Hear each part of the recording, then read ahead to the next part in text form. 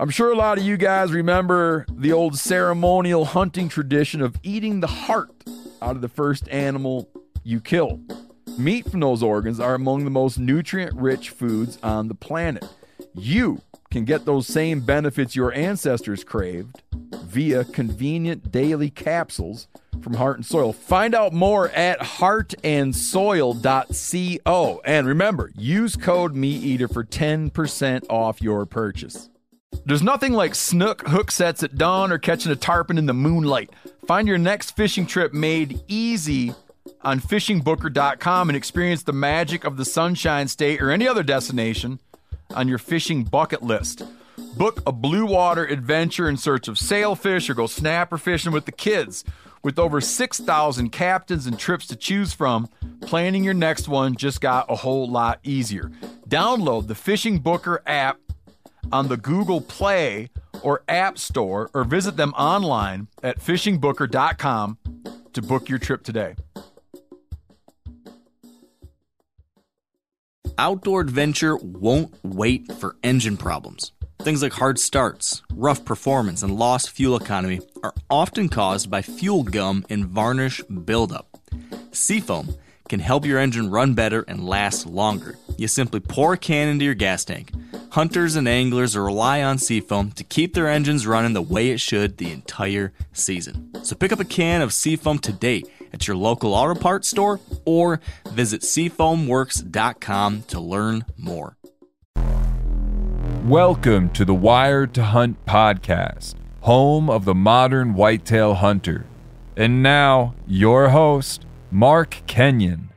Welcome to the Wired to Hunt podcast. This week on the show, we are joined by Dr. Grant Woods of Growing Deer TV to discuss exactly how he'd handle some of the most challenging deer hunting and management scenarios in the whitetail woods.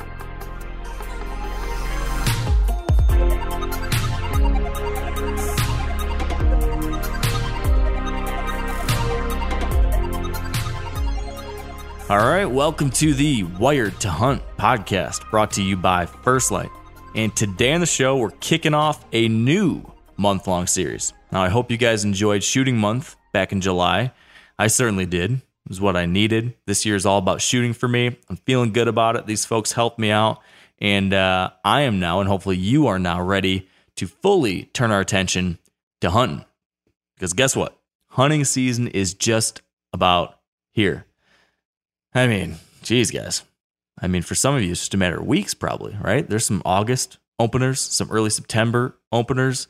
I think my first hunt of the year is going to be somewhere around mid-September. But man, it's coming up fast, and I am excited. So from here on out, through the rest of the fall, we are going to be 100% focused on chatting with the best deer hunters in the world to get you and me and all the rest of us ready for our best season yet. It's going to be some really good stuff. And to get things going, my thought was to do a whole month of our What Would You Do episodes. We've done these over the past couple of years, so hopefully you're familiar. But if you're not, the basic gist of it is this. I get some great hunter on the line, and then I present them with a bunch of different, very specific, unique hunting scenarios. I'll tell basically a story. Like, it's this day, it's this place, it's this kind of thing, and here's what's going on. And then I ask them to explain what they would do in that circumstance, why they would do it, how they would pull it off. And you know what I found is this has ended up being one of the best ways to get new ideas and a new perspective from these really good deer hunters. And it's a lot of fun too. So I'm pretty stoked to do a full month of them. We've got a really, really good lineup scheduled for you here, and we're kicking it off today with a true legend. Dr. Grant Woods is one of the best in the world. He's a longtime wildlife biologist. He's a thought leader in the deer management world, and he's the founder and host of Growing Deer TV, which is, for well over a decade now. It's been one of the best and most popular online hunting series that there is. He hunts and manages a great big property down in southern Missouri, but he's also traveled and consulted and hunted all over the country. So he's just got this wide kind of wealth of experience and expertise. And I think he's the perfect person to help us kind of shift our preparations into the season into overdrive. So that's the plan for today. That's the podcast we've got. I just finished my podcast with Grant, just finished chatting with him, And I can tell you, it lives up to the billing. It really was a good one. So I'm excited for you guys to hear the rest of this. But I do want to give you a quick update, some housekeeping here. If you're listening to this on the day that this episode drops, which is Thursday, August 4th, 2022, I got to give you a heads up that today is the last day of our season opener sale for Meat Eater and our family of brands, right? As you guys know, Wired to Hunt is part of the Meat Eater network, and this is basically our biggest sale of the entire year. Today's the last day. Over at First Light, they got 20 to 40% off almost the entire inventory. It's 20% off a bunch of our favorites from FHF, and Phelps Game Calls up to 50% off. And then there's a bunch of logo wear and some knife bundles and different things on sale at our Meat Eater store, where we stock all sorts of different hunting gear now too. So it's a lot to keep straight, I realize. So to make things more simple, we actually just started a new kind of curated gear page for me. And I know I mentioned last month I was going to do some Wired to Hunt monthly gear picks, and I told you to go over to the Wired to Hunt website. Well, we kind of shifted things a little bit. We've actually got a new page now where I'm going to be putting some of my favorite items for each phase of the year, and you can see those recommendations right now. And so right now, a bunch of my selections for like the late summer scouting period and the early season hunting period, a bunch of that stuff's on sale today, August 4th. So what you got to do, if you're interested in checking out a few of these things, you go to store.themeateater.com. So that's store.themeateater.com/Mark. And there you're going to see stuff like my favorite, like the gear I'm wearing for early season hunting from First Light. You'll see the hoodie I wear. You'll see the pants I wear. You'll see the face covering I wear. I also included this new cooler I've been using all summer, my new favorite cooler I recommended on there, and my top recommendation for super cheap, budget-friendly binoculars. If you want to get a pretty decent set of glass for not a ton of money, there's a recommendation in there for you too. So go to store.themeateater.com/Mark to see my recommendations. If you're listening on the 4th, you can still get those sale prices. If not, still check out those recommendations if you're in the market for anything like that. That's my little spiel and my update. And with that out of the way, it's time to get to our first episode of What Would You Do month with the one and only Dr. Grant Woods. Let's go. All right, back with me on the show is Mr. Grant Woods. Grant, thank you so much for being here. Hey, Mark, thanks for having me. It's been too long. I think it's been a couple years since we've had you on the show, and every time we chat, though, it's one of the best ever. So I'm glad we're getting back together. Yeah, I enjoy our visits also. And this is kind of a unique one. I mean, we've talked in the past on Wired to Hunt about general land management things. I know we did a podcast with the Drurys a few years ago where we dove into stuff with EHD and diseases and drought and stuff. But today, I kind of want to run you through the gauntlet.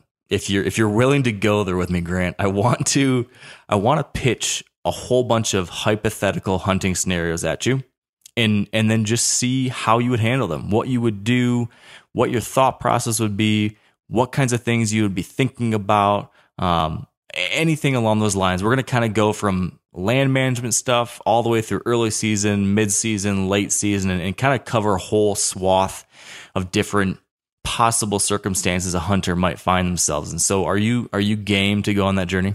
Yeah, that sounds fun. This sounds awesome, man. Yeah, it actually is pretty fun. I enjoy doing these. So I say rather than beating around the bush, we should just jump right into my first one, which is it's probably going to be a concerning, depressing thing to think about. So forgive me to start here, Grant.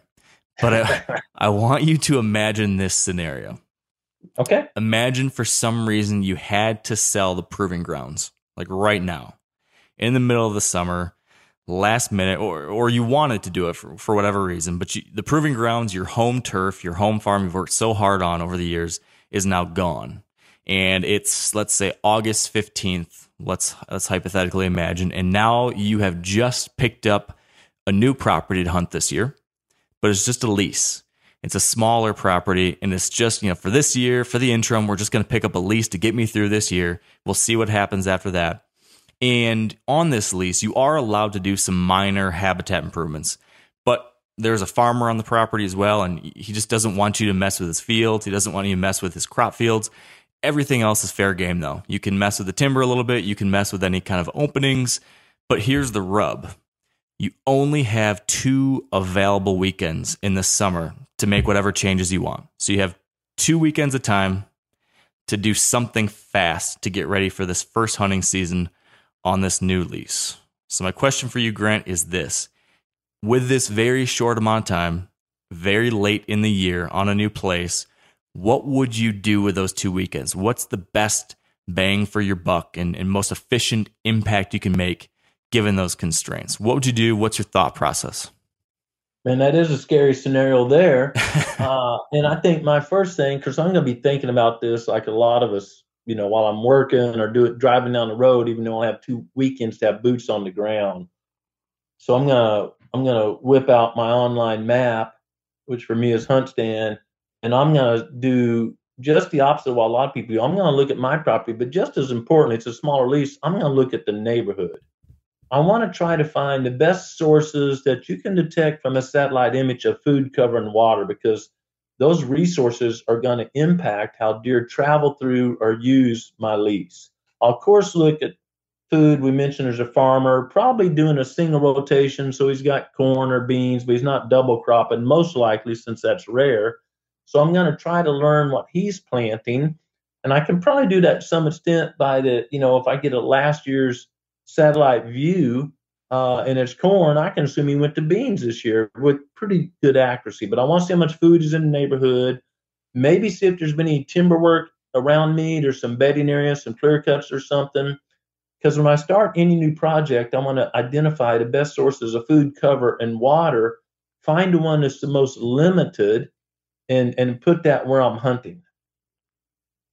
Yep, that makes sense. So can you maybe take it one step further then? So let's imagine. Well, sorry, go ahead. Yeah, so I'll use my imagination a little bit, and I'm going to say it's pretty homogeneous habitat. I don't see fresh clear cuts on the neighbors or a bedding area, and all the farmers seem to have the same practices in the neighborhood, and all the farmers are harvesting their crops. Let's just say, I don't know where we are north south, but let's say by October 1st. There's still some hunting season out there when the crops are standing, but they get gone pretty quick, and combines are super efficient anymore. And this particular farmer is not using any cover crops. And so he said he didn't want me messing with his fields, but I'm going to try to beg him to just let me broadcast. I'm not doing anything. I'm not adding any chemicals. I'm just going to broadcast some good food plot blends. In the back corner, where likely the deer may have done some damage to his ag crops anyway, and see if I can't get, an 1/8 acre, 1/4 acre back corner fields, just make some little high-yield food plots. Those are easy. I don't have to worry about clearing trees or anything. I'm not disturbing the soil because it's going to be bare after harvest. So I'm just broadcasting seed right before rain. Hope it rains on 1 or 2 weekends I have, or right after that. And then I'm going to get boots on the ground. And that first day, man, I'm almost jogging through the woods. I've got limited time. I am on every trail and every side ridge and elevator ridge. And I'm not going to worry as much about the bottoms because I know the wind's going to swirl down there, and I prefer to bow hunt early season. So it's going to be a little tough running the bottoms. I'm going to put my eggs in the basket on the ridge tops where the wind and thermals are going to be more predictable and more consistent. And what I'm really looking for is white oaks, because deer like white oaks over red oaks during the early season. Potentially, a farm place, maybe got a pear tree or something by it that would be an attraction during the early season. And just as importantly, I'm looking for any dry ponds or openings where some sun is reaching the soil. And I can just take a rake or a backpack blower and blow the leaves and duff out of the way. And again, broadcast some seed. And in that timber spot, I might throw out a bag of 10-10-10 or something. And again, make that attractive food source, because when all the farmers harvest, deer are coming to my little food plots. Mm-hmm. I love it. Now, both in your little timber spot and in the corners of these fields where you're going to broadcast after takeout, what specifically would you try broadcasting in that kind of situation?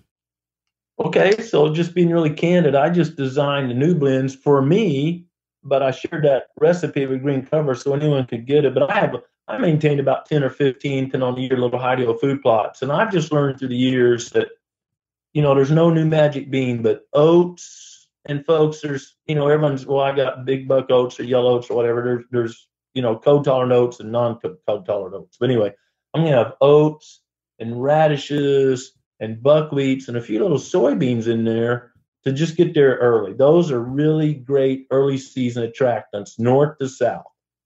And then I'm going to have some Balancia clover and a few things like that in there that's going to come on, a month into it or so until it gets really cold, and then really light up next spring for the turkeys. Those things are just going to blow out of ground the following spring. Then I'm going to have a little cereal rye, because if I'm far enough north and it gets cold and my oats might frost off or just really become dormant and get ate to the ground, cereal rye grows down to 28 degrees. So if it's 28 degrees, and the magic about cereal rye is, let's say it's been 0 for 5 weeks, then it warms up to 28 degrees, it's going to grow a little bit. And of course, that fresh photosynthesis, fresh vegetation is going to attract deer during the late season. So I'm going to have a blend. I always prefer blends over single species. If you like that blend, it's called Heidi-Ho. I call little food plots Heidi-Ho. And that's exactly what I'm planting this year. Awesome. Now, just as an aside to everyone listening, you and I, Grant, we did a podcast, like I mentioned a few years ago, all about your buffalo method, as you were calling it. Yeah. Where you talked about the importance of diversity and blends and everything like that. Highly recommend anyone who has a little bit more time than 2 weekends, but who really wants to rethink the way they do food plots in a more sustainable and soil-friendly way. Highly recommend looking up the buffalo method. Are you basically following the same program these days, or has that changed dramatically in the last couple of years? Yeah, it changed a little bit as we continue learning. And, just, again, there's no new magic bean, but just trying different combination of species. We kind of refined our techniques. My soil is improving. You've been here, Mark, really rocky, tough place. Yep. My soil is making more gains now, and it's easier to make gains early on, right? Like it's really easy to jump when you're starting at the bottom, but it's really tough to get that last 10%. But just by stuff we've learned in timing and techniques, we're making faster gains now. And so much of a difference, we actually now call it the release process. I kind of consider it releasing creation's potential, because I've just learned through the years that there's soil, even degraded soil, if you treat it right, just within a year or two, it has so much potential. I haven't paid for any fertilizer except a little Heidi-Ho food plot or something in 8 years now. Wow. I haven't bought any herbicide in a couple years. I spend, and I like tractor time, but with my technique, I spend a lot less time on a tractor, which gives me more time to go be in a tree stand or hang a tree stand or something. Yeah. Well, I got to tell you, Grant, since that conversation where we dove into that, I have spent the last 2 years, trying something, a poor man's version of what you're doing, and have seen, pretty darn good success, and have really enjoyed diving into this different way of going about things. So thank you again for sharing what you've been doing and how you're doing it, because it's been helpful to me, and I'm sure many other people too. So it's cool to see that come together. Okay. Yeah. So here's another scenario. We'll say, let me take, I guess we'll stick with the original property that we're talking about here, but let's give it a little bit more specificity and say it's 40 acres. That's it. Okay. And it is a mixture of that timber and some of that ag, like we talked about. It's surrounded by similar. Here's the problem. Here's the thing you discover for the next year, let's say. You discover that you have a neighborhood around you of folks who are hovering on your property lines in a big way, like to a point where it's dramatically impacting you. You're seeing them all the time. They're bumping deer. It's become something that's become a real challenge in one way or another for you. So now you're entering year 2. How, if at all, would you adjust your property, your plan? Let me add one more thing, which is that you now own this 40 acres. So you can now do whatever you want. You bought this 40. Yeah. Now you can change things up, and you're trying to deal with these line-hugging neighbors that have been a challenge. What do you do now? Yeah, in those situations, I like to make my cover right on the outside edge for a couple reasons. I like it really thick and gnarly so people can't see in, and a lot of them don't even want to walk through it. So I'm gonna purposely design my bedding areas or my daytime cover areas on the edges of my property. And deer will bed on edge, no problem. And then as part of that design, I have to think, how can I locate the property? Is my only access through the south, or can I, pay the neighboring farmer a few bucks and come in from the east, or how can I get there?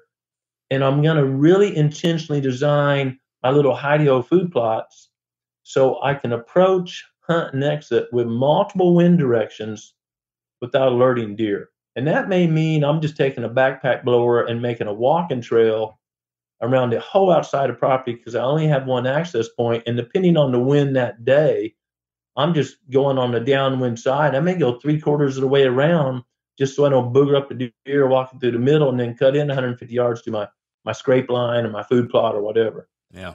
And I'm going to have to hunt really strategically because there's always advantages. You can always make lemonade somehow.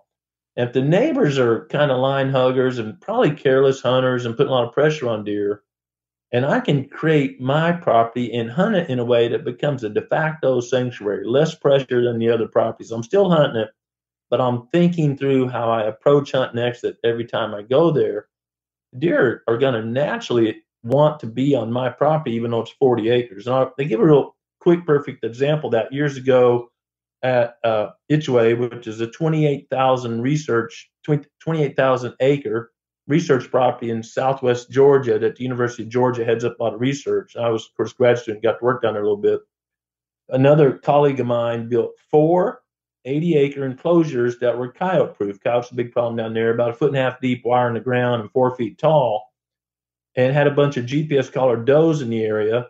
And the bottom line is, when it comes fawning season, the majority of does out of all that land in those areas went into that 80-acre coyote-proof enclosure to fawn because they knew it was safer. Interesting. And so you may not be able to reduce 100% of the pressure, or certainly you probably can't remove 100% of the predators.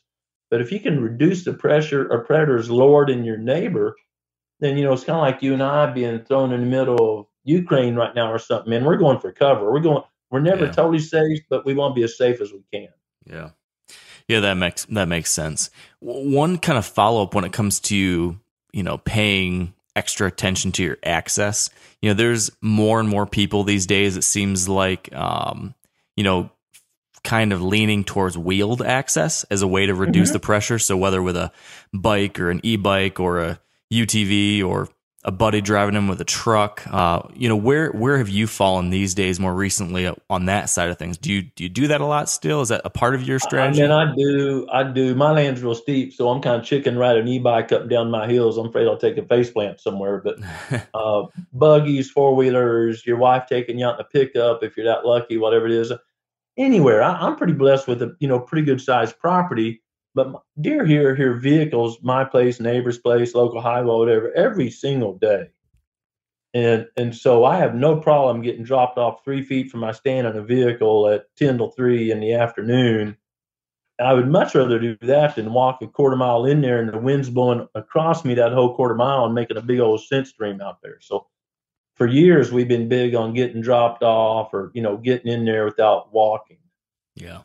Yeah. And the last thing I want to say about that, if you have a property that's pretty secluded and you haven't been there all year, and then opening day of hunt season, you're buzzing every road with your UTV, you're probably burning up the deer a little bit. But if you're like me, you're checking trail cameras, you're working food plots, you're moving stands, they're just used to it.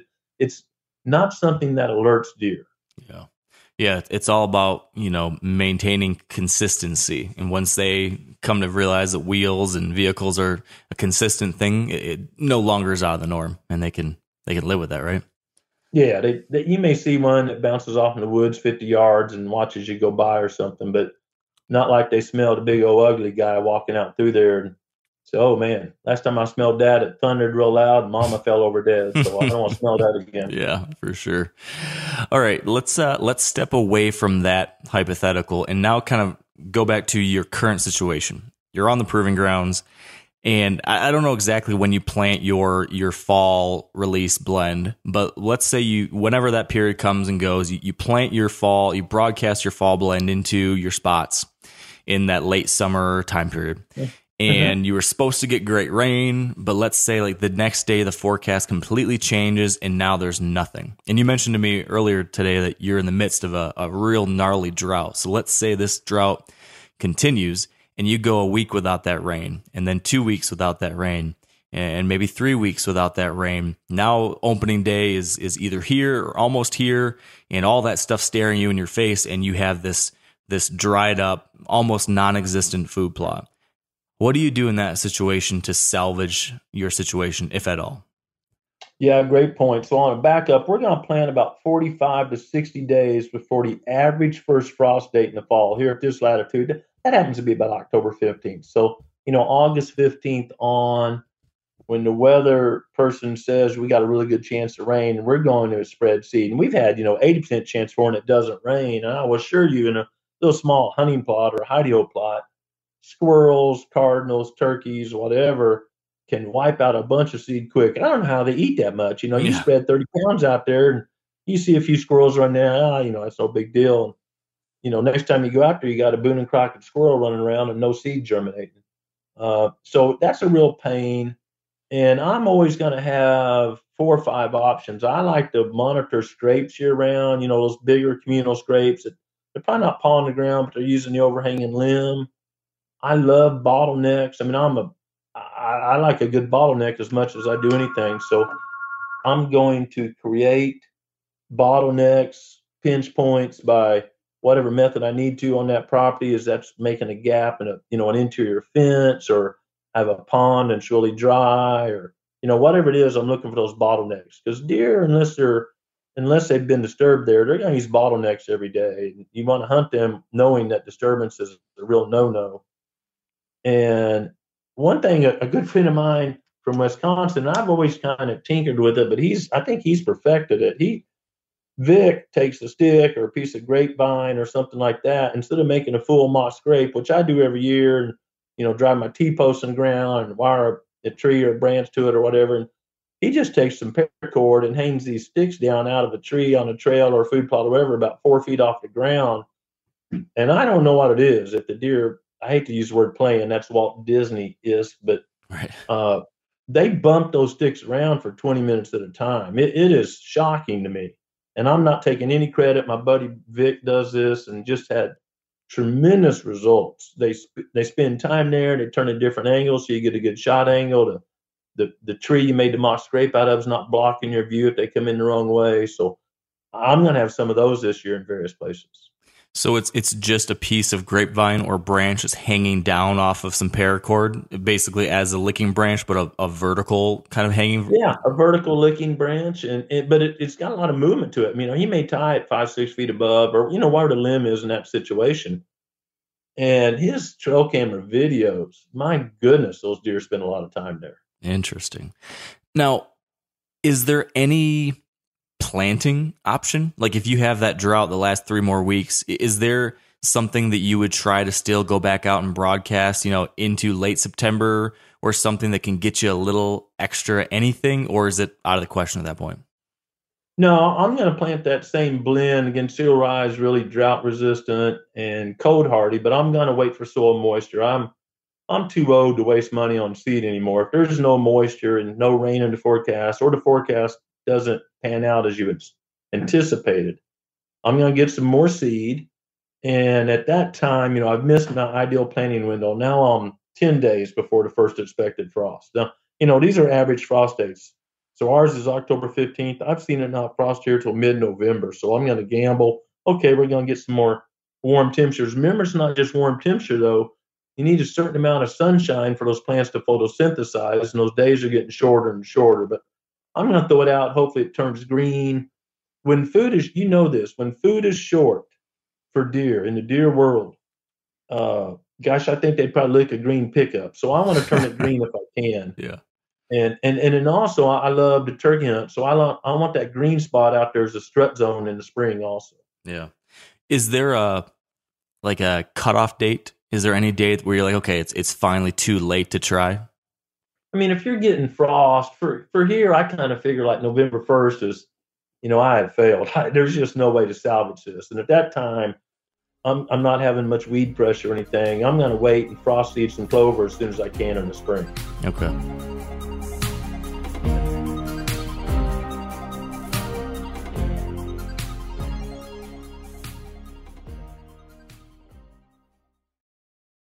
Pay attention here, because this is a hell of a good service. It's called the Wellness Company. picture this, okay? You wake up, you got a scratchy throat, you're all congested, you got a runny nose, you got a cough, whatever. And you weigh your options, like you tough it out, get sick, take time off work, try to get a doctor's appointment sometime in the next few months, wait 2 hours at urgent care and sit in a room full of sick folks. Or you open your medical emergency kit. You match your symptoms to the doctor recommended prescription and you start on the right meds right away. These medical emergency kits is not a first aid kit, all right? It comes with doctor-prescribed meds to treat over 39 medical issues. So, on hand, strong antibiotics for infections of all types. Plus, a doctor's easy guide so you know exactly what to take and when. No waiting to see the doctor, no waiting at the pharmacy. It's all in there. Every home should have at least one medical emergency kit. Order yours online in minutes. Your kit will be rushed to your door. Get 15% off at urgentcarekit.com/meateater and use promo code MeatEater. That's promo code MeatEater at urgentcarekit.com/meateater. Hey, if you guys like to cook outdoors, and you oughta, you should check out the Weber Slate Rust Resistant Griddle. Now, this is a good innovation here, and it solves a real problem, okay? So this is a carbon steel cooktop that's safe for metal tools, like a griddle on your grill. It's pre-seasoned with food-safe oils and ready to cook on right out of the box. There's no use of coatings, okay? You can use metal tools to flip, press, and scrape without worry. It's the griddle that stays ready, not rusty. Now, the problem with griddles, everything rusts. No one talks about how bad everything rusts. The reason they don't, because they couldn't fix it until now. Well, Weber's new rust-resistant technology, your Weber grill will last for years. When used, the carbon steel griddle hardens and bonds the surface, reducing the ability for moisture to collect and rust to form. With the new Weber Works Prep Cook and Store system, you can keep cooking and cleaning supplies handy, carry food and condiments from the kitchen to the griddle, and even convert the side table into a prep station. Get fired up for your new Weber Slate rust-resistant griddle. Now, a lot of you guys are familiar with the old hunting tradition of eating, some organ, the heart or a chunk of liver, off the first animal you kill. I had that when I was a little kid, and it was a big deal. Organ meats were always prized by frontier people who knew the importance of getting a lot of different minerals and nutrients. And, as often is the case, those guys were onto something. Because organs are among the most nutrient-rich foods on the planet. And you can get the same benefits your ancestors craved via convenient daily capsules from Heart and Soil, made exclusively from regeneratively raised, grass-fed, and finished cattle. Heart and Soil's unique freeze-drying process means all those important nutrients are trapped in, ensuring you experience every one of the benefits of nature's superfood in a clean, convenient, taste-free capsule. Find out more at heartandsoil.co. And make sure to use code MeatEater for 10% off your purchase. That's heartandsoil.co. Use the code MeatEater. Let's shift away from property work now and talk a little bit more on the hunting side. Let's say we're moving into opening day of hunting season. Mm-hmm. And to make this, applicable to as many people as possible, let's say that the property you're hunting is on the smaller side. It's not huge. It's kind of, I don't know, let's say 100 some acres, give or take. Yeah. But there's a lot of people around it. There's a lot of folks that hunt in the neighborhood. Let's, we'll put you up in northern Missouri, maybe more towards the, St. Louis area. So there's a lot of folks that get after it. Okay. And opening day is in the forecast. You're looking at it and you're thinking, man, I've had this game plan in place. There's a big shooter buck that's been, he's been showing up on camera. I've got, everything lined up for this. I know that first day is usually one of your best chances because there haven't been people hunting. But here's the big issue. The weather forecast for opening day and the next few days after that is very hot, a subpar wind, muggy, just kind of the worst case scenario as far as what you dream of for great deer hunting conditions. So the question is this, Grant. Do you go and hunt opening day despite the lousy weather because, it's your only hunt pre-hunting pressure before other guys mess things up? Or do you say, no matter what, I'm not hunting there until the perfect weather or the perfect wind, and you wait till 4 or 5 days into the year, risking the possibility that your neighbors might hunt all 4 of those days and booger everything up regardless? What would you do in that situation? Yeah, I am with the high. I do not like high humidity days. Your scent is just whiffing everywhere. So I'm certainly not hunting my prime areas. I usually have what I call an observation stand. Some people call it the brother-in-law stand. You don't think you're going to really see a shooter buck or maybe no deer there. Just because it's opening day and I've planned to be off work that day, I'm going hunting. But it's hot and muggy and the wind is still. I am not going to a good area. I'm just going on the edge and probably got my binoculars at the ready more than I do my bow. I'm just, looking 300-400 yards out. I've had that kind of visibility, and I'm not going to a good area. Even now, I mean, here at my place, if the conditions aren't right, I'll go sit on a bluff on a ridge top and look over areas or something. I'm not going into a prime area. Those prime areas that you've worked, maybe hang a stand and cut some lanes or plant a little food plot or whatever. Dr. Carl Miller used to be my roommate for a little bit at University of Georgia. Brilliant guy, has done some great research, and we know that deer have memory. And I would rather give up 5 days. And my other thinking here is if it's bad conditions, although neighbors are probably getting busted and maybe alerting deer, they got a chance of bumping them in my land. They're probably not killing a lot of deer because the conditions are so bad, certainly mature deer. So I'm going to let them hunt, and I'm just going to let them maybe bump a few bucks in there to my area, and let them realize that's a safer part of their home range. And I'm just going to do an observation hunt. Yep. Okay. I follow you. Here's another one. And I think this is actually something that you'll be able to relate to. I think you had a somewhat similar experience with a buck you called swoops. But let's say you've got one buck on your property that you have been after for several years, and he's been on your mind. He's been the one. And for whatever reason, he's always been one step ahead of you. He either only shows up in daylight when you're, on vacation, and then when you go hunt, he's showing up there, or he's in the stand you were hunting yesterday, and then you go back there, and then he's where you were the day before, whatever it was. He's always where you're not, and you're always close, but not close enough. You've hunted him, let's say, we'll say not 6 or 7 years like you did, but let's say you hunted him 2 previous years. Now you're into year 3. Your 3rd year hunting this buck, now you have 2 really good years of history with. What kinds of things would you focus on or change when it comes to your hunting strategy or setups or scouting and trail cameras, anything like that, to dial it in now on year 3 when you're saying, gosh, he's evaded me for so long, I have to make it work now, and you decide to switch it up? What would those things be? Yeah, that is a great scenario that I think a lot of us face. Yeah. I keep trail camera pictures of bucks that are, let's just say, 3 years old or older, year after year after year. And, I'll give them a name or put them in a file or whatever.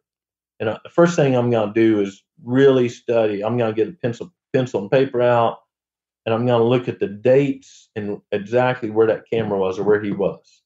I'm going to plot it out. I mean, because I have found that oftentimes mature bucks, even more so as they reach older age classes, not only have a generic pattern, they may show up on the exact same day at a food plot or location, a scrape, that they did the year before. Isn't that something? It is really uncanny to me at how accurate that is.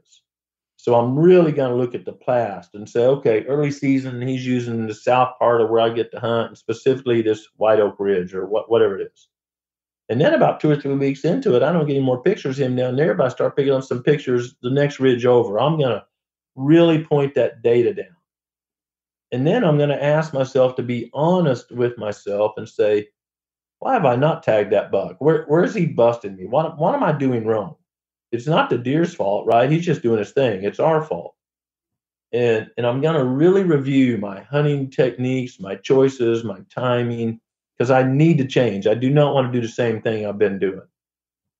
And And I think those two things paired have helped me tag some bucks that have avoided me for multiple years, which is frustrating and fun at the same time, right? When that does come together, a year or 2 or 3 later, whatever, gosh, what a reward that is.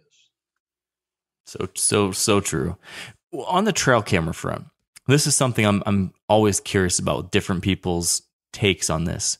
When you're trying to zero in on one specific buck, let's say maybe you did this with swoops, maybe not, but when you're trying to zero in on a deer, let's say you have just the one that you really want, and you're trying to close the net around him in one form or another, what do you do with your cameras differently, if at all, to help you fine-tune that pattern? Do you start moving them in tighter and tighter into one area, or do you put more out in his range, or do you never change your trail camera strategy and always have a basic blanket approach year after year because you still want cameras in the north corner because maybe a new buck will show up? What's your take on that? Yeah, great thought again, Mark. I do change my trail camera placement pretty frequently based on MRI, most recent information.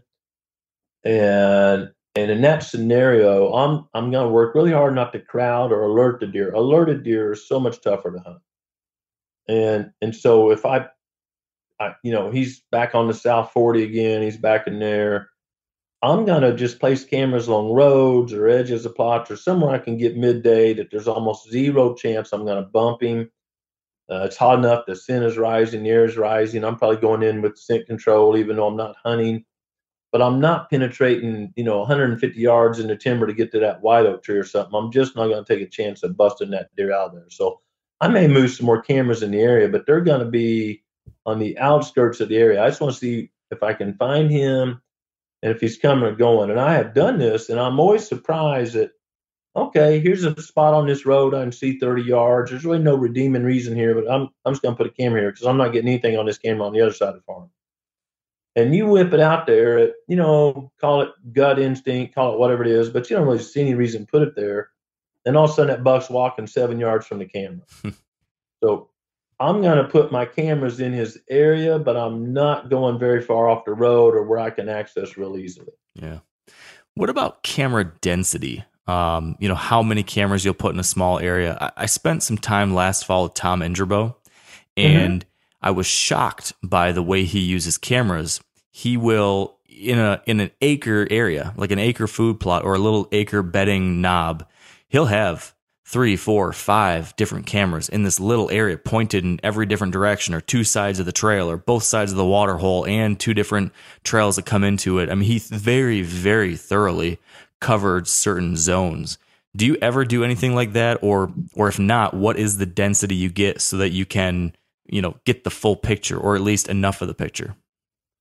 I do that when I do suspect there's a certain buck in the area that I or one of my guests or someone would like to tag. And Tom is a very skilled outdoorsman, so I'm certainly not going against Tom, but I do the same thing, but not just willy-nilly. I mean, I know there's something going on in there. I can't quite figure it out. And again, I'm not going to wade through the bedding area to do this, but as close as I can get and feel I'm not disturbing the deer, I'll stack several in the area. I kind of look at it like trapping. If I've got a good crossroads and there's a lot of coyotes in there, I'm not going to put one trap there. I'm going to put 3 or 4 because, of course, coyotes often travel as smaller units. And if I think I got a buck, man, he's crossing this ridge somewhere, going to this water source somewhere, heck yeah, I'm going to put 3 or 4 cameras in there because I'm just guessing otherwise. Yeah. So one more trail camera situation then for you. And this we'll zoom out to a slightly more generic situation. So let's not say we're trying to kill one specific buck, but instead this is just, hey, let's go back to that 40-acre property we mentioned earlier. You've got this 40-acre property, and now I want to just better understand what your typical starting point trail camera setup would be. So let's imagine, I'll give you a little more detail on this property now. Let's imagine it's 40 acres. And you have 2 food plots. Those are your 2 food sources. The rest of the 40 acres is timber, brush, that kind of stuff, of which 2 really good bedding thickets are within. So you've got 2 food plots. You've got 2 really great bedding thickets. And let's say one of those thickets is in the valley. One of those thickets is up on a ridge. Okay, there's your property. You have 4 cameras at your disposal. Where and how would you place your 4 cameras across this type of property? If it's early season and I don't believe deer have dispersed and chasing acorns all up down the ridges, I'm going to focus on those food plots, assuming I've got a decent food plot crop in there, plan to establish one.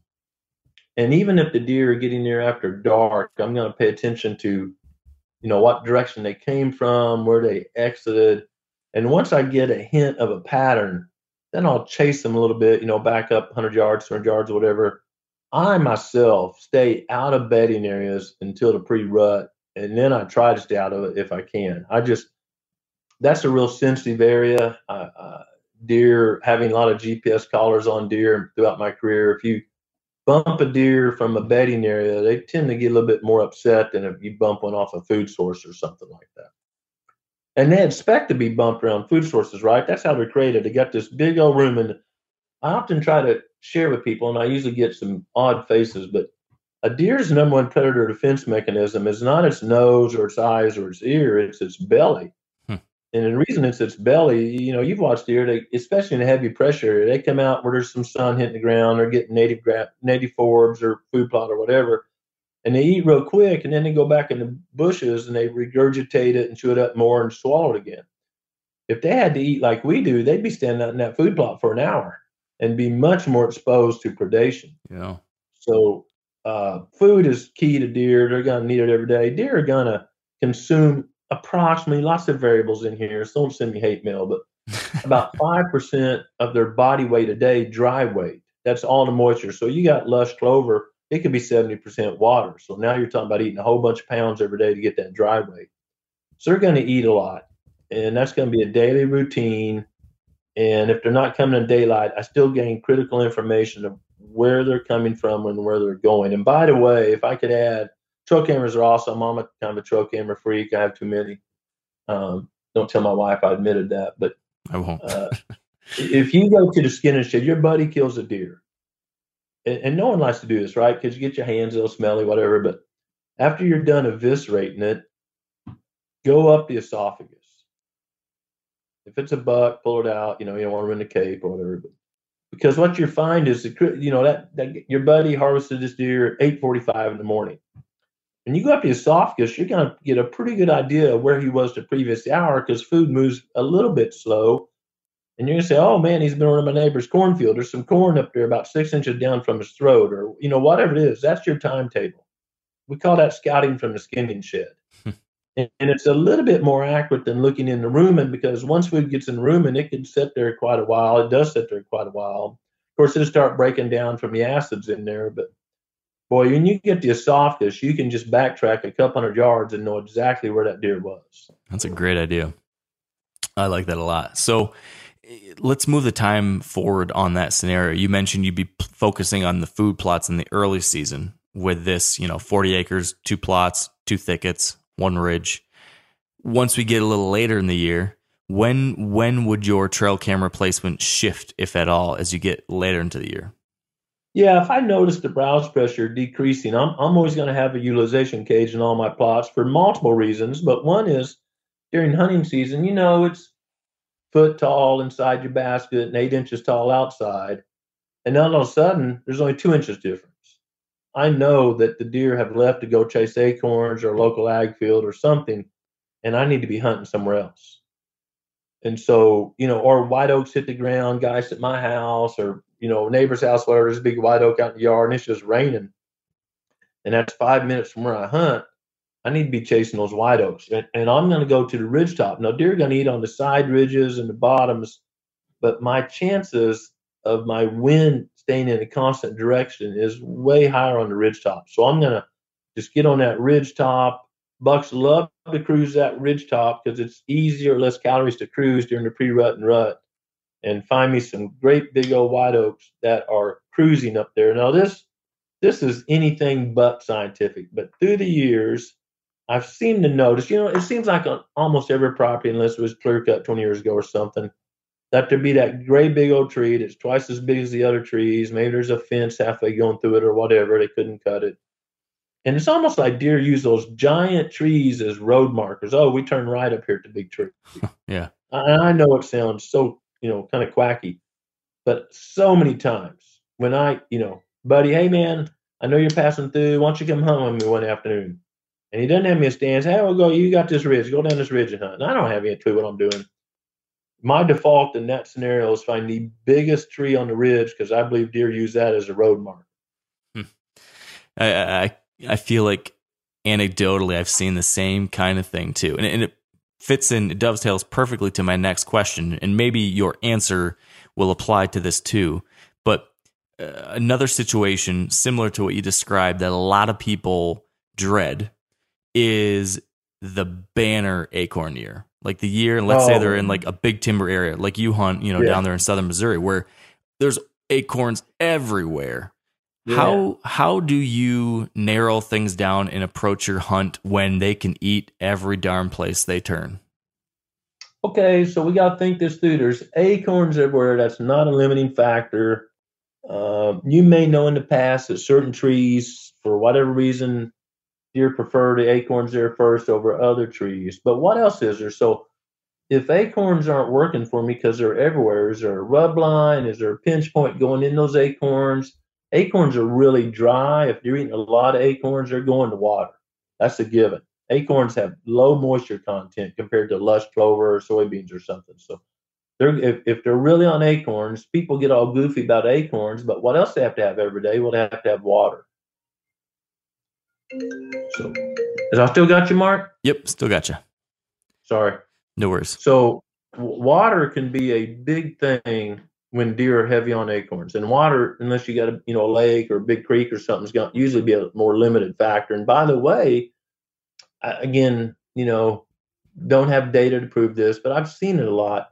Deer prefer drinking out of a little pond, cow track, something small, than a big rushing river. And if you think about it, when they're by that big rushing river, they don't have near as good predator fence. That's making some noise. It kind of reduces their hearing potential. And, a predator could trap them against the water line, make them get in the water. So I love a little 10 or 20 foot pond for deer hunting.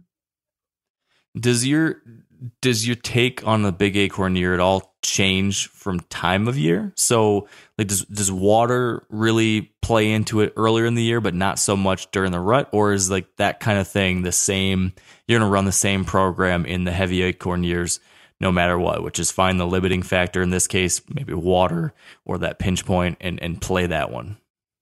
Yeah, pinch points are always awesome, but water, of course, during the ear season, you would expect it's hotter, and deer don't have sweat glands, they pant to get rid of water like a dog. So you're eating something really dry and it's hot and dry outside, water just becomes even more valuable at that early season. And then a little later during the pre-rut, where the bucks aren't necessarily on a feeding pattern, they're eating, but they're, that first 5% of the does are receptive, so they're bouncing around trying to get that limited date. Again, they're moving a lot. They have to have water. They're like an athlete. They have to have water. So water, I think, is, especially in areas where water's a little more limited. I mean, water in South Florida is not a limiting factor. Don't try to hunt water. A, you'd probably get bit by a gator. And B, it's just everywhere. There's no pinch point there. But if you're in ridge and valley type stuff, there's not a creek in every valley, a little pond on a ridgetop can be a great place to hunt during those times, the early season. It's hot, if it's hot and dry, and during the pre-rut when deer are just running a lot, covering a lot more yards per day and need some water. Yeah. Speaking of it being hot, then let's consider a new scenario that's the opposite of that. So let's say it's October 15th, mid-October, and the first big cold front of the year hits. It's dropping, 25 degrees cooler than it was on the previous day's high. And you have some weird scheduling things though going on, and you are only available to hunt the next morning after the cold front hits, or that evening. So you can hunt the next day after the cold front. It's either the morning or the evening. You can only pick one. Which of those sits would you choose to hunt? Why is that? And then, paint for me your perfect spot for that kind of hunt on that kind of day. I'm going to throw in just a couple more variables. It's almost always easier for hunters to move into position in the afternoon when we would think deer are bedded up. Yeah, I love morning hunting, but unless you've got that special stand, what I call a backdoor stand, where you know the deer out in the bean field and you're coming in a totally opposite direction and the wind's right and you just let them come to you. Afternoon hunts are easier for hunters to get in position. So I'm going to weigh that in. If everything's equal, I'm going with the afternoon hunt. I love hunting the day after a front goes through. And if that front passed midday and I can hunt in the afternoon, that would be awesome. But weighing those odds of the first one, I might fudge a little bit toward the afternoon hunt. Okay. By the way, I like about a 10% or more greater temperature change. A lot of people get hung up on the actual degrees, but 10 degrees between 70 and 80 and 10 degrees between 20 and 30, there's a whole big difference there. Mm-hmm. So I'm looking for percent change, and I really like days that are 10% or more change. That's favorable. So if it's warm in the fall and it's cooler, 10% cooler, I really like that. If it's been wicked cold and the first day it warms up 10%, deer are going to be everywhere. They're going to be feeding. So I look at it as percent change versus an actual number. And I like right after the front is passed, if I can approach hunt and exit without alerting deer. Okay. I love it. So that first evening then is your chance. You've got the nice temperature drop. Can you paint for me a picture of what that location would be? Let's say on your home farm. Can you imagine what your, all other things being equal with obviously we have no MRI, but if you could imagine a perfect situation for October 15th, you're waiting for the afternoon hunt, what kind of spot would be perfect for that day in your mind? Yeah, if we have a white oak crop, they're going to white oaks here in most places, and we have white oaks, but we have probably 80% red oaks. So our white oaks are kind of pinch points, if you will. And so I'm probably going to be in white oaks, big mature white oaks, and I'm going to be on a ridge top. Not the deer, again, aren't eating on slopes, but my wind is going to, the wind direction is going to stay much more consistent on a ridge top. And I kind of explain that if you're a trout fisherman, ever fished a good trout stream, there's eddies everywhere because it's hitting a rock or cutting a bank or whatever. And then if you go to the big metro area and they got these concrete ditches for flood control, there's no eddies out there because the water's not hitting anything. And so that's so true for air movement. So I love hunting western Kansas. I look like a really good hunter in western Kansas because the wind comes off the Rockies today. It did yesterday. It did 100 years ago, and it's going to do it the next 100 years. So the wind direction is pretty doggone consistent unless there's a big front or storm going on. And it comes off those Rockies and just sweeps across that flat prairie out there. Yeah. And so the wind direction, and everything's in section lines, so you can almost always get east of it. Wind's going to be out of west, something west, and get to your stand. And the same thing is true if you own the property or it's your grandma's property or whatever, and you've done some habitat work and you have done TSI, timber stand improvement, or you took out a bunch of lower quality trees and left the best. There's fewer eddies out there. There's more room for the wind to build up speed going tree to tree. When you're hunting in closed canopy, thick forest, there's going to be eddies everywhere, and it's really tough not to get busted. Yeah, so true. I've been there. Would your answer to that question on choosing the morning or the evening, my original question, would that change if I fast forwarded the date from October 15th up to November 15th, or would you still pick that evening? No, in November, I'd probably have to skip work, get in trouble, and hunt both times. To be honest, you got to be out there. But I love mornings in November. I'm a morning person. I'm a morning hunter. But that time of year, I feel we can get away with more entering our stand because the bucks are not on a pattern. They're looking for a date, and they're not on a pattern, or rarely are they on a pattern. And so I'll risk more getting closer to bedding areas or whatever, take a more direct route, because the buck is liable to come from about anywhere unless you got a really great pinch point. It just narrows down, a river narrows you down, whatever. And I'm going to be hunting mornings that time of year, and evenings if I can, but if only one in the morning. Yeah, I like your idea. Just paying the consequences, skipping work and making it happen.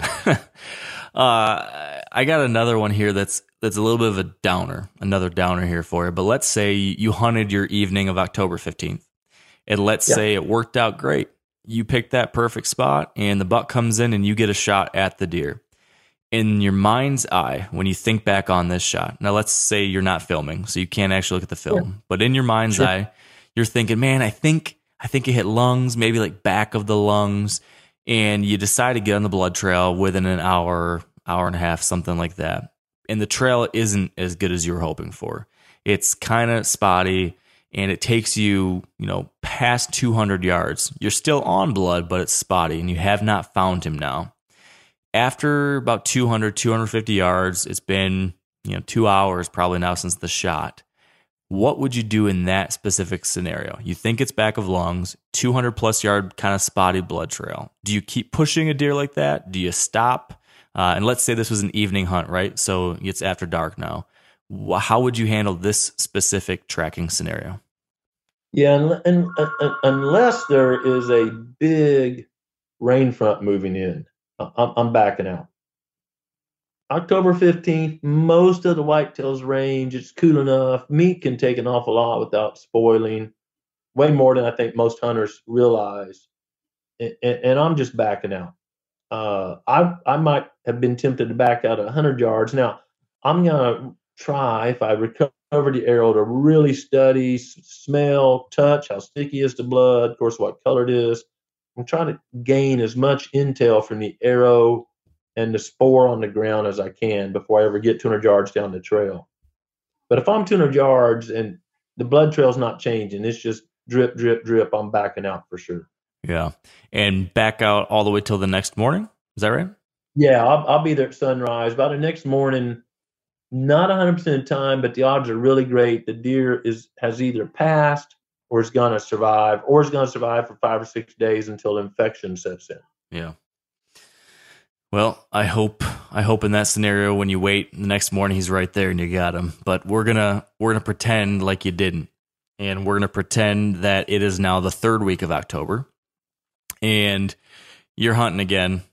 And here's a scenario that I've actually been in myself. This is pulled right out of my own history, and it's one I've had different. I think a lot of us have had something similar to this. You're hunting this buck. You've gotten daylight trail camera pictures of him a handful of evenings in daylight in a small hidey hole food plot. You have hunted that spot 2 times in the month of October so far. So over the last 21 days, you've went in twice after him. It's like you get a daylight picture, maybe on your cell camera, and you think, all right, I got the same conditions. I go back in the next night, he's a no-show. And then it happens again like a week later. You get the daylight picture of him on food. You try to hunt him there again the next night. He's a no-show. Each time you've done it, the same thing has happened. What do you do in that scenario if you're trying to get that buck? It's now 3rd week of October. You've had this thing happen a couple times. What, if anything, would you do to try to fine-tune moving in towards the pre-rut into the rut? Yeah, probably going to go back to an early conversation and reposition a few cameras in the area and not intrude too much, but try to pick up some more intel. And I would really consider my approach. Is this buck really that random? And it may be because my trail cameras are getting pictured once a week, and those are the toughest bucks to hunt. Or am I alerting this deer somehow getting there? Mm-hmm. And often we think, well, the trail camera picture shows him coming from, pick a direction, west. He's bedded way down that holler somewhere. But many, many times deer have a very circuitous or curvy route getting to where they're going to feed or wherever they're going. And heck, he may be walking 30 yards from where I'm parking my vehicle or walking in or whatever. And so I never count on unless I really know my habitat and I've maintained my habitat. I've done a lot of improvements and I've kind of planned how deer are going to travel. We really never know how deer are getting there based on a still picture. I would add this though. I have no problem hunting the same stand for many days in a row if I'm very convinced I have not alerted deer. If you're not alerting deer, it doesn't matter. People always ask me, hey, can you hunt that stand more than one day? Can you hunt it 2 days? You can hunt it 100 days if you're not alerting deer. It may not be a good choice to hunt it that many days. But it's all about alerting deer. Like I have a buddy here who lives close by me and good mountain hunter. And he missed, the buck of a lifetime here in the Ozarks with a bow at 20 yards out of a big oak tree. And buck heard the arrow hit the ground and, ran off. He's just sick. Calls me up, just sick. I said, man, that deer just heard some noise. I'd go back. If the wind's the same tomorrow, I'd go back there, no problem. If he did not look at you, see you, act like he smelled you, he just heard some noise. And he probably does not associate that with human danger. A similar kind of offshoot of that. We talked earlier about how we both prefer, wheeled access or exit. Mm-hmm. What about that kind of situation, like hunting the same place and every night to get out of there, you get picked up? Do you feel like it eventually has some kind of accrual of negativity where, you hunt that stand 6 times in November throughout October and you get picked up every night? Is eventually that going to start to kind of wear on things, or are you feel like that's pretty bulletproof and you can get away with that over and over as long as the other things you mentioned are true? Yeah, as long as the other factors come into play, I don't worry about it. I think about golf courses or going down, any city highway, St. Louis River, Atlanta. Deer really condition those things as long as they don't associate them with danger. Like there's some great research where everyone sees people hunting over feeder in South Texas and the 20 bucks pile in, 17,000 does it seems like or whatever, and day after day. Well, that's limited hunting pressure on those big ranches. If you go to the deep South where hunting is, like going to school, you just do it every day. Those feeders get so much pressure, deer become extremely nocturnal at feeders, and you'd be much better to hunt somewhere else. So it's got you need to take all these, I guess, in context a little bit.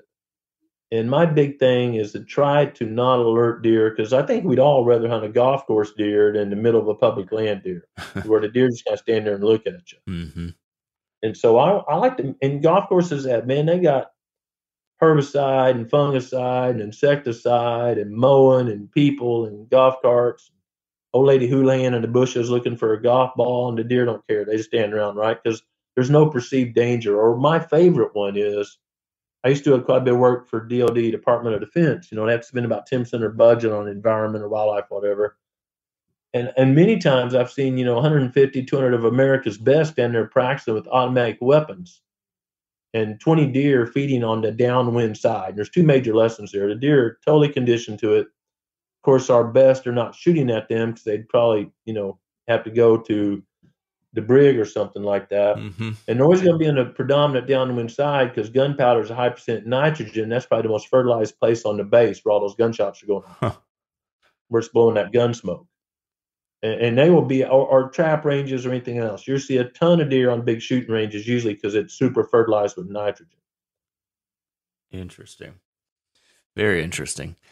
I want to take one step back to the original question, that food plot where you're getting the daylight pictures, but then every time you go in there the next day, he's not there, even though he was daylight the day before. And you mentioned, you should do a little bit of, kind of assess your access and think about, am I blowing him out? Am I alerting him some way? I've sometimes thought about that and just not known. And I've been, man, I don't know. I don't know if I am. I don't think I am. But I've sometimes thought, I'm just going to throw a curveball. I'm just going to take a completely different route than I ever have. And it may be way longer, way more pain in the butt. Maybe it'll hurt me in other ways. But I have sometimes thought like, hey, just try something completely different than you always do, because something's not quite working in that way. Do you ever consider that? Do you ever do something like that? I do, but I will admit it's usually out of frustration and often not the best choice. I mean, if you've got a planned route and you're pretty confident it's not alerting deer, your buddy's dropping you off, or you're walking down the road or whatever, versus going through the bushes and brush and making a lot of noise and leaving a lot of scent on stuff you're wiping on getting there, it's probably not the best. I'm not saying it hasn't worked for people, but probably not the best idea. Yeah. I would probably be more likely to, if I had an extra stand, I need to pull that stand, just moving. If I have truck camera pictures and the buck again always comes in from the west, I'm gonna move down in the timber 50 yards and see if he's staging out there out of view of me. Yeah. Yeah, it makes a lot of sense. Speaking of bucks kind of out of range, but maybe in view, I've got another scenario here that speaks to, or that, I think we can speak to what to do in a situation where there's that buck that's out of range. Let's say, continuing down the calendar, late October, we're sitting in a tree stand somewhere and we see a mature buck that you're interested in shooting, but he's about 100 yards away. And he is on a path that if he were to continue about another 100 yards, he'll eventually pass through your wind. So in this scenario, late October, 100-yard away, shooter buck, but heading towards your wind eventually. What's your go-to move? Are you going to aggressively call? Are you going to not call at all because you're worried he'll eventually circle downwind? What's your take? How do you handle that? Yeah, that's a great question, Mark. And one of the most important things about calling or grunting is considering the wind and the buck's likely path. I think that's more important than the actual call you're using. So if he's 100 yards from hitting my wind, I'm probably going to grunt because I'm going to gamble. He's going to turn. He's not coming straight to me, but he's going to turn and get shooting range before he cuts my wind. If he's 30 yards from hitting my wind, his arc is probably going to take him into my wind. And I'm not going to let him pinpoint me by calling. I'm just going to let him hit my wind and wish he had. Yeah. So I use a grunt call a lot. It's one of my favorite tools. I don't blind grunt much because unless I'm just in a stand where, my back's to a river or highway or something, and they're just not getting behind me very likely. Blind calling, I had a really good friend, still have a really good friend, Mickey Hellickson, did a bunch of work with Jeep or radio callers and rattling on a large ranch in Texas, really high dollar research when we both were in grad school many years ago.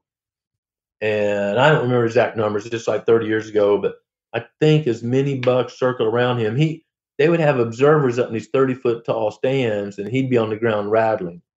And he only saw, like, I don't remember, 30, 40, 50% of the bucks because the rest come in from behind him and winded him. So, but the bucks he saw were bucks he happened to see out in front of him with a positive wind and rattled, and they did come in, and he saw them. So I'm real selective when I use my grunt, but I have no problem throwing it out there as long as I think the buck's natural path is going to get to me, or at least in shot range, before he cuts my wind. Yeah. Is there, and I know you probably don't have a hard line, but is there any kind of, if you had to put a number on it, about what distance is it that buck needs to be away from hitting your wind where you'll feel comfortable? You mentioned that 30 yards would be too close, but is there a maximum? Like, is it 60? Is it 50? What would that number be? I don't know. I think it kind of depends on the lay of the land. You can kind of look out there and envision where's a buck most likely to travel. Is there a bunch of rocks or a fence or something that's going to turn him towards you a little sooner? I think that's side by side. I will tell you one time, I was hunting on a property where we really needed to remove a lot of females, and a female 6-month-old deer come in, and landlord just said, "Hey, Grant, you can shoot any buck you want, but I really need you shooting every doe you can." In the States, really liberal seasons. And so sure enough, 30, 40 minutes before dark, this young of the year female comes in and gets about 7 yards away. And I said, well, it's what my host told me to do. So I launch an arrow, and it dies 7 yards behind me. And like, okay, one tag down. Think about it. And it's just, it's prime. Now we're 20 minutes from dark and food plot behind me, acorns in front of me. It's a good setup. Sitting there. And sure enough, I look over and a very mature deer is easing up the ridge. He's down there about 80 yards. And he's kind of coming a direction that's going to bring him behind me to that fawn instead of in my shooting lane. And I'm going, oh my goodness, this is horrible. I mean, it's a 4-day hunt. Here comes a nice buck. But it looks like he's going to miss my shooting lane and go to that fawn. And that's exactly what happens. And it's important to remember, deer do not associate dead animals laying around like we might associate finding a dead person in the woods while we're hunting or something at all. So he walks up, and this is way pre-rut, real early season. I can't get a shot through the back of the tree brush. I didn't trim any limbs out the back. And he's smelling the fawn and, doing the normal buck thing. And like, oh my gosh, this is just, so close, but so far away. And then he walked over and smelled my arrow, which he wasn't expecting. And that kind of alerted him a little bit. and he kind of just started cutting a half circle. And when that half circle hit my range, I poked one through the boiler room. So in that particular case, being patient worked, but I didn't grunt because I thought the grunt was out of season, it was early season, and the smell of that female on the ground was too much of a combination. Yeah. And it just worked out right. And by the way, I'd like to share here that about 25% of the mature bucks I've tagged since I've been old enough to keep records have been tagged out of that same stand or blind that I had already harvested a doe that hunt, not a week before, not the day before, that same hunt, like an hour before, 30 minutes before. And I've never had a big buck come in and bust out of there because there was a dead doe laying on the ground. I just hope if I'm firearm hunting, I double shoulder shoot and try to drop him right there within range. I don't want him running over the hill. And in my mind, that is the best attractant I've ever used, was a doe harvested during that same hunt. Do you ever get them? I guess that example you just shared. Have you ever had other situations where the buck smells that doe and comes right into range to that spot and stops? Many times. We have many episodes showing that. Yeah. I mean, it seems like every year here, one of me or one of my guests, whatever, has that scenario right here on the proving grounds every year. Because we try to harvest a lot of does, and my neighbors try to harvest a lot of bucks. You kind of find that balance in there. Mm-hmm. And I mean, it's happened to my daughters and Daniel and myself multiple times. And these tend to be often pretty mature bucks. And they're walked right in there, especially during the rut. Missouri's firearm season's during the rut, and they're poke their antlers at her and try to get her to stand up. They do not associate death like we do. I find a dead human out there in the timber, I'm freaking out and, calling the cops or something. But deer just do not have that response at all. Yeah. Yeah, it's a good reminder.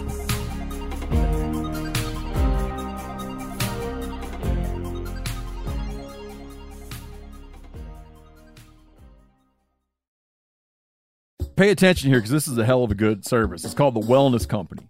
Picture this, okay? You wake up, you got a scratchy throat, you're all congested, you got a runny nose, you got a cough, whatever. And you weigh your options like you tough it out, get sick, take time off work, try to get a doctor's appointment sometime in the next few months, wait 2 hours at urgent care and sit in a room full of sick folks. Or you open your medical emergency kit. You match your symptoms to the doctor recommended prescription and you start on the right meds right away. These medical emergency kits is not a first aid kit, all right? It comes with doctor prescribed meds to treat over 39 medical issues. So, on hand, strong antibiotics for infections of all types. Plus, a doctor's easy guide so you know exactly what to take and when. No waiting to see the doctor, no waiting at the pharmacy. It's all in there. Every home should have at least one medical emergency kit. Order yours online in minutes. Your kit will be rushed to your door. Get 15% off at urgentcarekit.com/meateater and use promo code MeatEater. That's promo code MeatEater at urgentcarekit.com/meateater. Hey, everybody knows Weber grills. I've been using Weber grills my whole life, and check it out.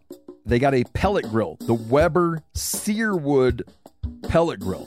Now, with a pellet grill, you can smoke, roast, and sear, what I like to do, on the same grill. You can go from low and slow, on smoke boost mode, which gives you great smoke at 180 degrees, or crank this thing all the way to a heat sear at 600 degrees. It's got a full great sear zone, so you can put more food on the flame. This is my way of bull saying. If I was going to cook roast one way, that's how I like to do it. Sear roast. Utilize the smoke boost setting to intensify that smoky flavor. Direct flame cooking creates searing, crisping, and browning. Food is going to look as good as it tastes. This grill gets hot in 15 minutes. Cleanup is easy. Cook confidently with intuitive digital controls at the grill and enjoy the sleek, easy-to-use surface. You can also add a heavy-duty rotisserie or rust-resistant griddle insert to up your game. Get fired up for your new Weber Searwood pellet grill. Now, a lot of you guys are familiar with the old hunting tradition. of eating, some organ, the heart or a chunk of liver off the first animal you kill. I had that when I was a little kid, and it was a big deal. Organ meats were always prized by frontier people who knew the importance of getting a lot of different minerals and nutrients. And as often is the case, those guys were onto something, because organs are among the most nutrient-rich foods on the planet. And you can get the same benefits your ancestors craved via convenient daily capsules from Heart and Soil, made exclusively from regeneratively raised, grass-fed, and finished cattle. Heart and Soil's unique freeze-drying process means all those important nutrients are trapped in, ensuring you experience every one of the benefits of nature's superfood in a clean, convenient, taste-free capsule. Find out more at heartandsoil.co, and make sure to use code MeatEater for 10% off your purchase. That's heartandsoil.co. Use the code MeatEater. What about this one? This is kind of a different iteration of that shot example I mentioned earlier. I talked about you get the shot, not necessarily as great of a hit as you wanted, yada, yada, yada. What about a situation, we'll say it's early November, it's a morning hunt, you get a shot of deer and you just miss completely. You blank on this buck, the buck runs off. What do you do in the hours following that? Let's say the miss is like 9 a.m. What do you do from 9 a.m. through the rest of that day? Do you just keep on hunting, or do you back out and go home and shoot? Do you do anything to check what's going on? What would you be thinking about or considering or doing after a miss like that on the 9 a.m. early November? Yeah, so I think most of us, if we're honest with ourselves, we know we shut our eyes or punched a trigger, or we did something. And in the heat of the battle, it's a little tougher to sort that out. But if I whiffed a shot, I missed. I'm to blame, not the bow, not the sight. I missed. I'm right there in the tree. And I do a lot of talking to myself about my confidence, because my confidence is the worst part of my shooting skill at that time. If I turn around to the cameraman or just think to myself, man, the pin was solid, it was just sitting there, how did I miss that thing? Then I'm probably getting down and probably what I would do, I tend to have a squirrel. I'm a hillbilly, so I tend to have a squirrel arrow in my quiver. I don't know if you know what a squirrel arrow is. It's something you care if you bust a stump or something. But it's going to be tuned. I take tuning very serious, and it's going to fly like my broadheads. And I'm going to back out or shoot right from the tree there. I'm going to find a rotten stump or something, and I'm going to whip it. And if I hit, then I go, well, I did just miss. And if I also miss a foot or two or 10 feet or whatever it was, then I'm going home and tuning. What about that self-talk? You mentioned, like, if your confidence is shot, you're going to kind of talk to yourself. Like, what goes on in the head of Grant Woods after a whiff? How do you psych yourself up? How do you shake yourself out of it? What does that look like? Mark, I'm 61, and I've had 2 kidney transplants. I'm in great health, as you know. But I'm too old and had laid there in the bed too many times waiting for it to go beep the next time to make excuses in my life anymore. So for me personally, I'm going to own my errors. That's just something I live by. And so I'm going to admit, and usually I whiffed it. Here, as a bow hunter, here's my thing. I have pretty good form after all these years, and I shoot decent. I can make it happen. When I err, I shut my eyes. Target panic. After all these years, It doesn't matter if I'm shooting at a target or a deer or a hog or whatever. When I miss, it's like 99.9. It's never the bow's fault almost, because I don't have my bow tuned. I'm going to know my equipment. I shut my eyes, and it's amazing how far that pin can move between when you tell your brain release and when you actually release if you shut your eyes.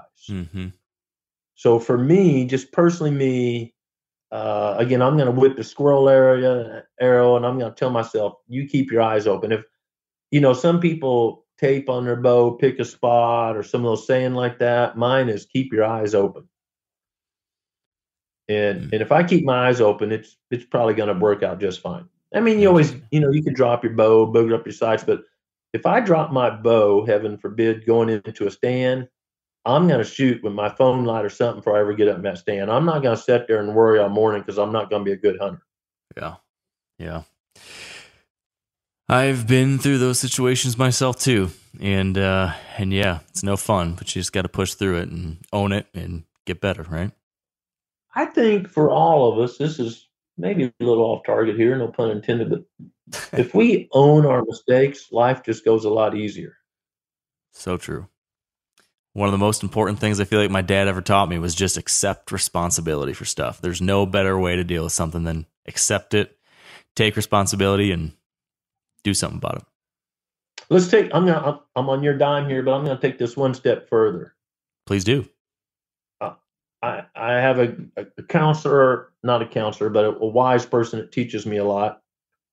And his statement is, your lack of responsibility becomes someone else's responsibility. And I think when it's framed like that, at least to me, I'm going to be better at accepting my own responsibility. Yeah. Out of almost the guilt of forcing that obligation on someone else. Yeah. Yeah.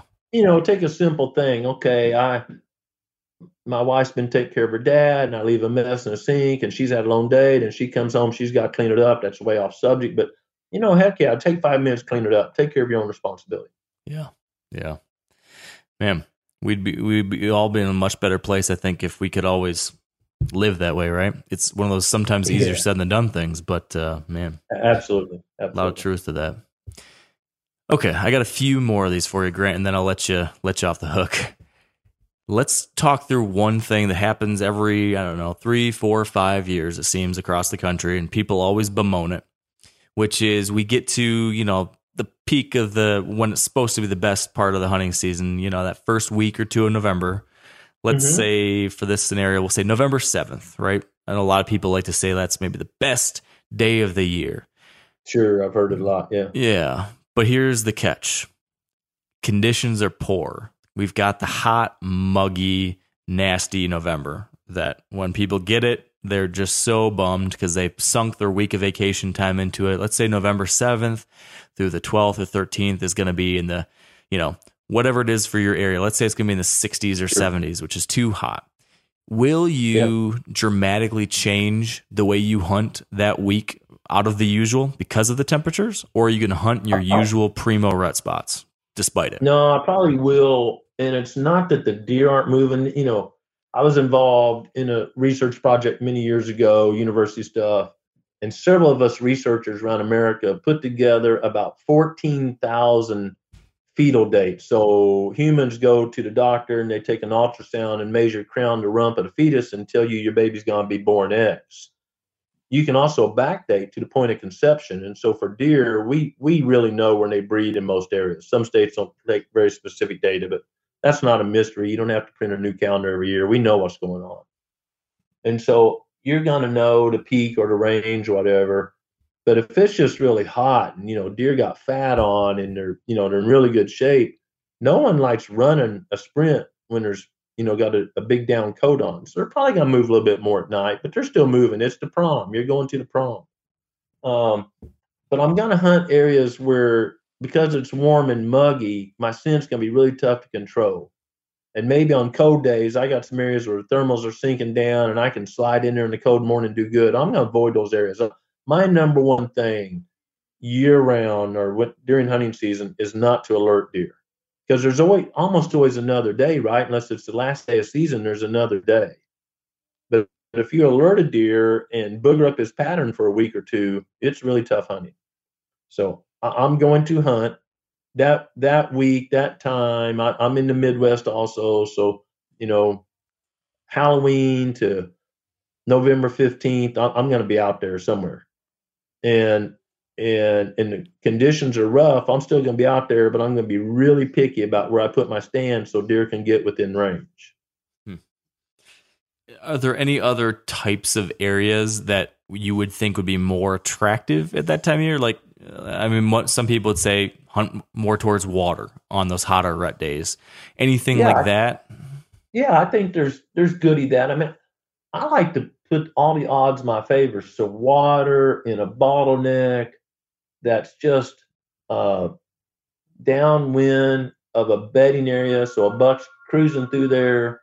looking for a receptive doe and he can get a drink along the way.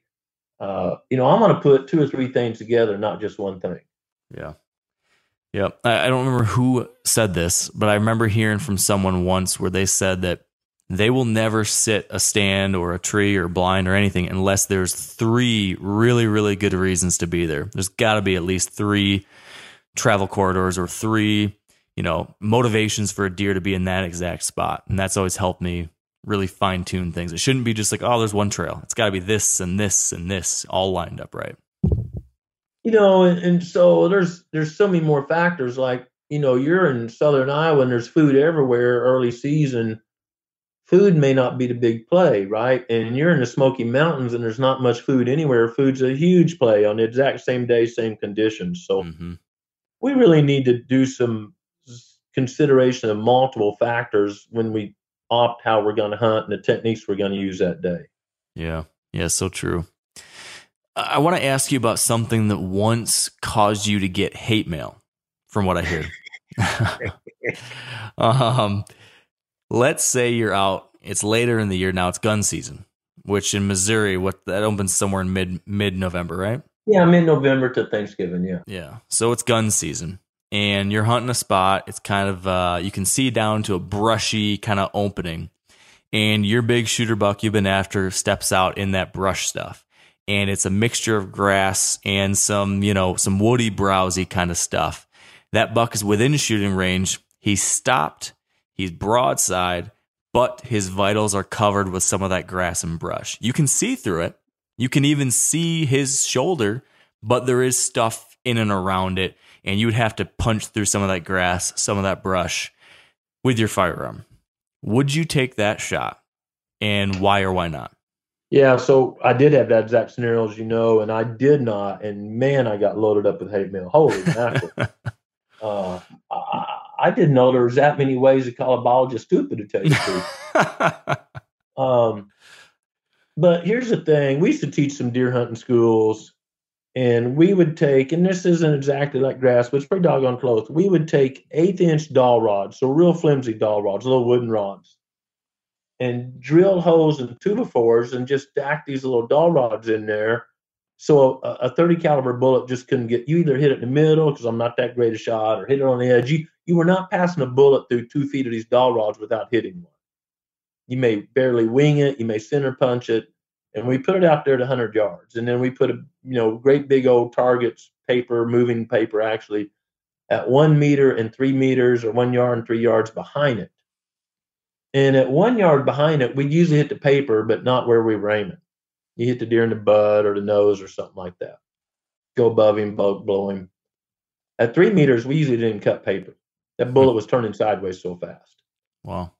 223, 308, 30-06. So a lot of that hate mail had to do with, I was using a 308, and a lot of words with a few adjectives not included was, you're not shooting a bow, shoot through the grass. You're not shooting a BB gun, shoot through the grass. Mm-hmm. If the 308 won't do it, take you a 300 Win Mag. And I would say, I only weigh 170 pounds. I'm not shooting a 300 Win Mag at a whitetail deer. Yeah.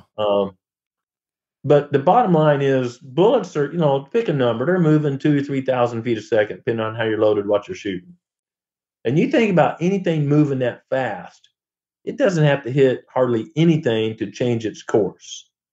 And a bullet is a long cylindrical shape. So if it just gets just ever so slightly out of straight towards the target, all of a sudden it's creating an eddy. It gets a lot of wind on one side, the direction it's going, and it's creating an eddy on the offside. Like if you have a canoe, if you're a fisherman or a kayak or whatever, and you want to cross a pretty fast stream, just go straight across it. You put your canoe or kayak in there at 45 degrees, you don't have to paddle. It'll just shoot you straight across because it's pushing on one side and making the eddy on the other, and it'll just take you straight across. Well, that's exactly what happens with a bullet, quickly, within inches. So I passed that deer. I ended up harvesting him last year, years later, with a bow, which was much more thrilling because he was so old. He had a smaller rack, but gosh, I'd chased that deer for many, many years. And for me, and just the responsibility I personally accept as a hunter, I'm not going to risk wounding the deer versus harvesting the deer. So I did give that deer a pass. Yeah. And I hope I would do the same thing again, Yeah. with no matter what caliber I'm shooting. And I just realized through personal experience and through talking with engineers at various ammo plants that bullets deflect easily. There's not really a brush gun. It's not like, well, I got daddy's old 45-70 here. I just shoot through whatever. I hear the story all the time. I got this email a bunch. Well, I've shot through a bunch of 3-inch saplings and killed deer. I'm like, man, you can't keep from hitting a 3-inch sapling. You better go to the range some more. Yeah. But anyway, for me, and my level of respect for the critters, what I want to do in life, I'm not going to take that shot. Yeah. I think very often the best shot taken is none. And respect you a lot for doing that. It's always one of those things that's easier said than done. And in that moment, when something you want so badly is right there, it's really hard to have that self-control. But you're right. You can't ever get a bullet back, and you don't want it to go south. So yeah, and when I was younger, I took some iffy shots and didn't recover deer. So I've learned that lesson. I am not perfect. And when I was young, I was like every other hillbilly in the Ozarks. I had my lever action 30-30. Thinking we were going to do a man drive on National Forest when there was no breaks, no openings, no nothing. That's just how we hunted. And so I've had the advantage of learning some of those lessons through time, and the victory, the glory of the victory to me is not equal to the pain of defeat. So I just don't want to wound an animal if I can avoid it, if I can put the odds in my favor to avoid it. Yep. So true. All right, this one's not really a hypothetical scenario, but I got to ask you about it anyways because it's so intriguing to me. I've heard you talk about hunting like a bobcat. Yeah. Could you explain to me what you mean by that? What does it mean to hunt like a bobcat? How do you do that? And what's the situation when you would actually take that approach? Love hunting like a bobcat. So bobcats, they may have a den. They don't go to the same den every day, or usually don't. They got 2 or 3 places, depending on wind direction or coyotes in the area, whatever. But you get them on your trail. If you're in bobcat country, you get pictures of bobcats just walking logging roads all the time. They're just moving down the road. And then when they get in their hunting areas, not one area, bobcats, based on GPS collars and whatnot, tend to hunt here today and there tomorrow. It's like they know, well, I've been through there. I spooked a game. I need to hunt a different area the next day. And I'm not saying that's what they do, but that's what the data seems to show. And so they're just cruising until they get to their hunting place. And then when they're hunting, most hunters have seen this in the standard blind. Man, it's not take 10 steps to the next tree and stop. It's step, stop, set down, look, stop. They spend more time still than they do moving. So we call this, and we call it spot and stalk, but bobcat hunting is actually stalking, trying to spot. We're stalking, trying to spot. And with a bow, it's a real thrill. When you walk up within 30 yards of a bedded deer or feeding deer, my goodness, you just add about 150 inches to that rack because it's going to be an awesome experience. I mean, that 100-inch deer comes to $250 every day of the month. And I love doing this in habitat that's quiet enough to let you do it. I mean, a bone dry day in October with 6 inches of oak leaves, you're not going to do it very well with a bow. But get some moisture, or down south, they thin about every 5th row of pines very commonly. And I love getting on the end of that pine stand where the wind's in my face and just creeping up and barely peeking around the corner. And, maybe you see a deer too far, deer you don't want to harvest, and you slide through there and go to the next row. And you finally find a deer you want to harvest. Then you back up one row and, cut that distance, and then just barely quietly stalk within range. That's just a thrilling, for me, way to hunt. Just thrilling. You're not sitting still. You're not looking at your phone. You're kind of, you're predator mode every second. And many years ago, I was hunting with a buddy on public land in western Kansas. One of the first years they allowed non-resident hunters to hunt out there. And we were just sitting in a big old public area of native grass. It was too tall for me to see over it setting down. I remember this clearly. And I'm kind of a tall guy, and I stood out like a sore thumb if I stood up. So I was crouching all morning. It's very uncomfortable, crouching, looking. And about 9:30 or so, there was some ag fields down the bottom and this public land on top. And we saw this, to me, really good 11-point buck, just giant shoulders, end up weighing about 300 pounds, come up in this CRP. and bed down. And in CRP, and one night there's a tree or a landmark. He just beds down about 600 yards away. We're looking across the valley. We were hunting for this purpose, sitting on one side, looking into the other side. And we're like, oh my gosh, it really happened. And so we're all excited, and we can't go straight to him. So we drive around a section line, get the wind right, and you can't see anything. I mean, the bedded buck and 5 foot tall switchgrass, you can't see anything. So we're crawling and peeking over and looking. And about 80 yards out, my buddy sees something not moving, and it ended up being a tine of this buck. And we crawl on up there, and we get up there. This is such a cool hunt. Get about, 15, 20 yards away. I happen to be hunting with a recurve at the time, and spot a cock pheasant between us and the buck. We're afraid to flush that pheasant, so we just lay there till he feeds on through. My buddy stays back, and I'm, elbows and knees, barely pushing my bow in front of me. And he's laying, and this is so typical for big bucks, right below an old terrace. This used to be an ag field years ago and highly erosion-prone soil, so there's a big terrace. And he's laying right below it, and I get to the top side. And this is a large deer. And I'm just, like, for 3 minutes, I'm just in awe. I'd never been that close to a wild, free-ranging big buck. I'm sure my buddy's thinking, what is wrong with Woods? Why hasn't he shot? And finally, I realized I was hunting with a 60-inch Black Widow recurve. And when I'm laying on the ground, I can't pull the thing back, right? I mean, there's just too much grass in the way and stuff. So he's awake. He's kind of like they do, head up, chewing his cud. And he's got this hill to his back, and he's just moving his head about 30 degrees watching the front.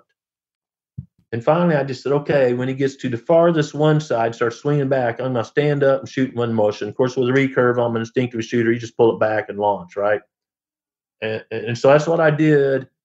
And I pegged this big old buck, and it was such a super high stimulation hunt that's when I started trying to hunt like a bobcat. And again, if I don't think there's any deer in the area, I'm getting to where there's some deer in the area, and I'm slowing way down, and I do more looking than I do walking. And if the wind changes, I change my direction. I got my little puffer bottle or whatever, throwing leaves, whatever. I just keep the wind in my face. And maybe a big acorn flat, and I think deer pass through here about 8:39 in the morning feeding acorns if I can't figure out what street they're going through. I love hunting like a bobcat. And even with the bow, folks, if you can shoot 30 yards, and I would say the number one thing is wind direction, the number two thing is patience. All my buddies want to go too fast. Well, Grant, I don't see any deer in 100 yards ahead of us. Let's just walk the next 100 yards. We're making so much noise. I mean, I'm going step at a time. And I actually see as many deer to my side as I do in front of me. They'll just come into your side, and you just get a tree between you and them and let them walk by you. Yeah, I can see the appeal. I've gotten more and more willing to try things on the ground like that, and it continues to prove to be a lot of fun and surprisingly effective. So I love it. So few people hunt like that anymore. It's almost like their guard is down on that, right? I mean, yeah, I really enjoy it. I highly recommend if anyone to at least give it a try just once and see if you don't really like it. Yeah, I agree.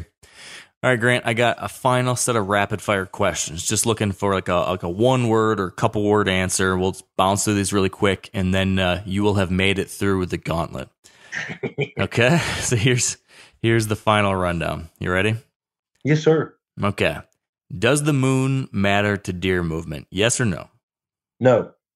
Would you take a 50-yard shot at a whitetail with your bow? No. If you could only have one of these tools for the rest of your hunts, for the rest of your life, would you select rattling antlers or grunt tube? Grunt tube. Expandable or fixed blade broadheads? I'll go with what I currently use, fixed blade. Okay. Should you stop a moving buck with some kind of sound before shooting with a bow?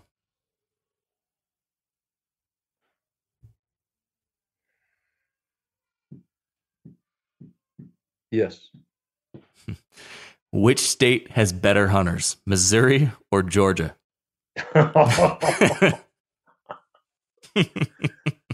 Oh, Lord. I'm going to get you more hay mail. One word, I'm going to say individual. All right, here's the last thing.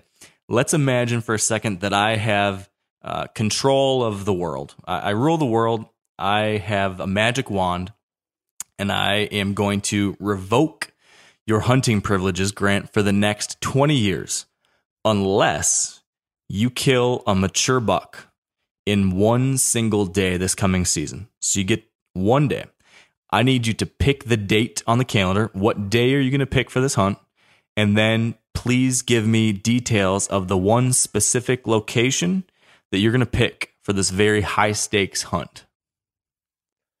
November 5th, western Kansas, where it's wide open and the travel corridors are probably obvious from Mars. Love it.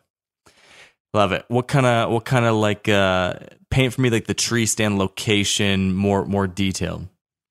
Might be a ground blind. There's not a lot of trees in western Kansas. Mm-hmm. And again, I'm going to want three things. I'm going to want a couple trails merging into maybe a fence gap. And typically my hunts out there will have a CRP field that I think deer are bedding in, and a bean or alfalfa field where I think they're feeding. And I'm going to be in between in the smallest gap I can find on the satellite image. I'm not going to walk. Typically this is a creek bottom. I'm not going to walk the whole thing.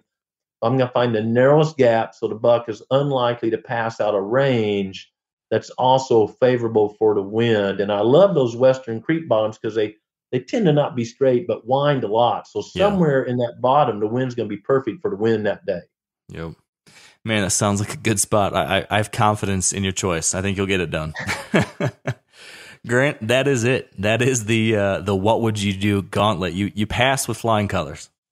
Oh, you're kind. You're kind. Thank you for being patient with my rambling. Oh, no, I thoroughly enjoyed it. For folks that want to follow along with all the cool stuff you're doing, can you fill us in on anything new to look forward to this fall, or where we should go to see all your great content? Mark, how about I share some with you I haven't shared with the rest of the public? So sure. My wife Trace and I have been very blessed, and through the years, not all at once, through 20 plus years, we've accumulated a pretty big piece of land here in the Ozark Mountains, all timbered, rough, steep, rocky. This is not, high dollar Iowa land. And we have sowed the northern 1,500 acres to close here in about a couple of weeks, where I've spent the vast majority of 20 years working. Wow. And are moving our office. You've been here, Mark, and our house, all our trail cameras, all our hunting equipment to this southern 900 acres where there's nothing. Just a couple little food plots, not all the TSI, not all the burning, because I love a new project. And, I mentioned I'm 61. I got another good project or two in me, I believe, Lord willing. And so I'm really excited about starting over and sharing because the techniques I used 15 years ago, I may not use anymore. I've refined, or I've learned a quicker way or a cheaper way or whatever. So I am so excited to start over. And I will tell you, and you get this because you're a producer, you don't do something that significant just to get new content. You don't. This is my true heart, to really refine. My northern property is not perfect, but we're in the Ozarks and we harvest doggone large bucks for the Ozarks, and we figured out how to hunt it, and we kind of know the situation. And I'm just really looking forward to the new challenge and starting over. There's all kind of low grade hardwoods that need to be improved, and cedars to be cut, and more prescribed fire, and I'll probably get done, and trails to make, and little hideo food plots to make. So I'm super excited about that. Man, I totally get it. It's the puzzle, it's the mystery, it's trying to figure it all out. That's what does it. It's the shot, the trigger pull is just a tiny, tiny little bit of it, and I'm excited for you.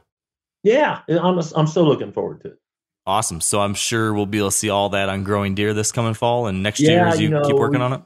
Yeah, Mark, as we we make a new show every week, and so we don't have a production calendar like a lot of people do. That's great. I'm glad they do. We just film it every week, so we're filming whatever we're doing. So yeah, I have ideas for about 10 hideo food plots. We're going to restart them because we'll be planting in about a month, and that means we're killing some saplings or having little prescribed fires to make a seed bed. We're just come along and see what we do.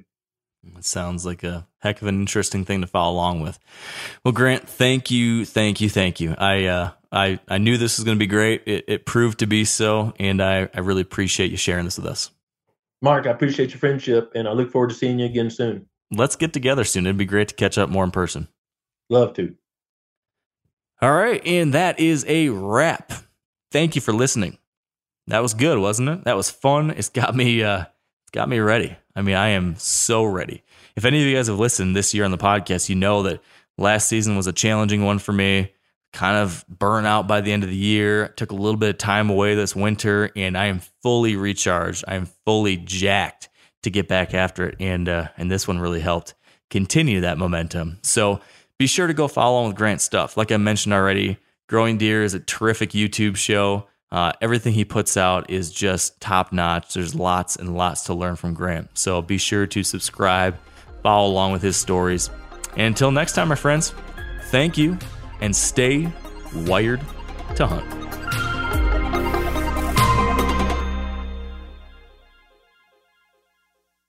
Hey, everybody knows Weber grills. I've been using Weber grills my whole life, and check it out.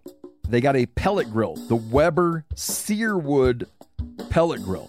Now, with a pellet grill, you can smoke, roast, and sear on the same grill. You can go from low and slow, on smoke boost mode, or crank this thing all the way to a heat sear at 600 degrees. It's got a full great sear zone, so you can put more food on the flame. Get fired up for your new Weber Searwood pellet grill.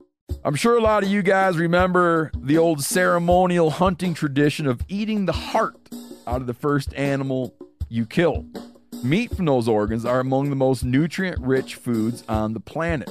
You can get those same benefits your ancestors craved via convenient daily capsules from Heart and Soil. Find out more at heartandsoil.co. And remember, use code MeatEater for 10% off your purchase.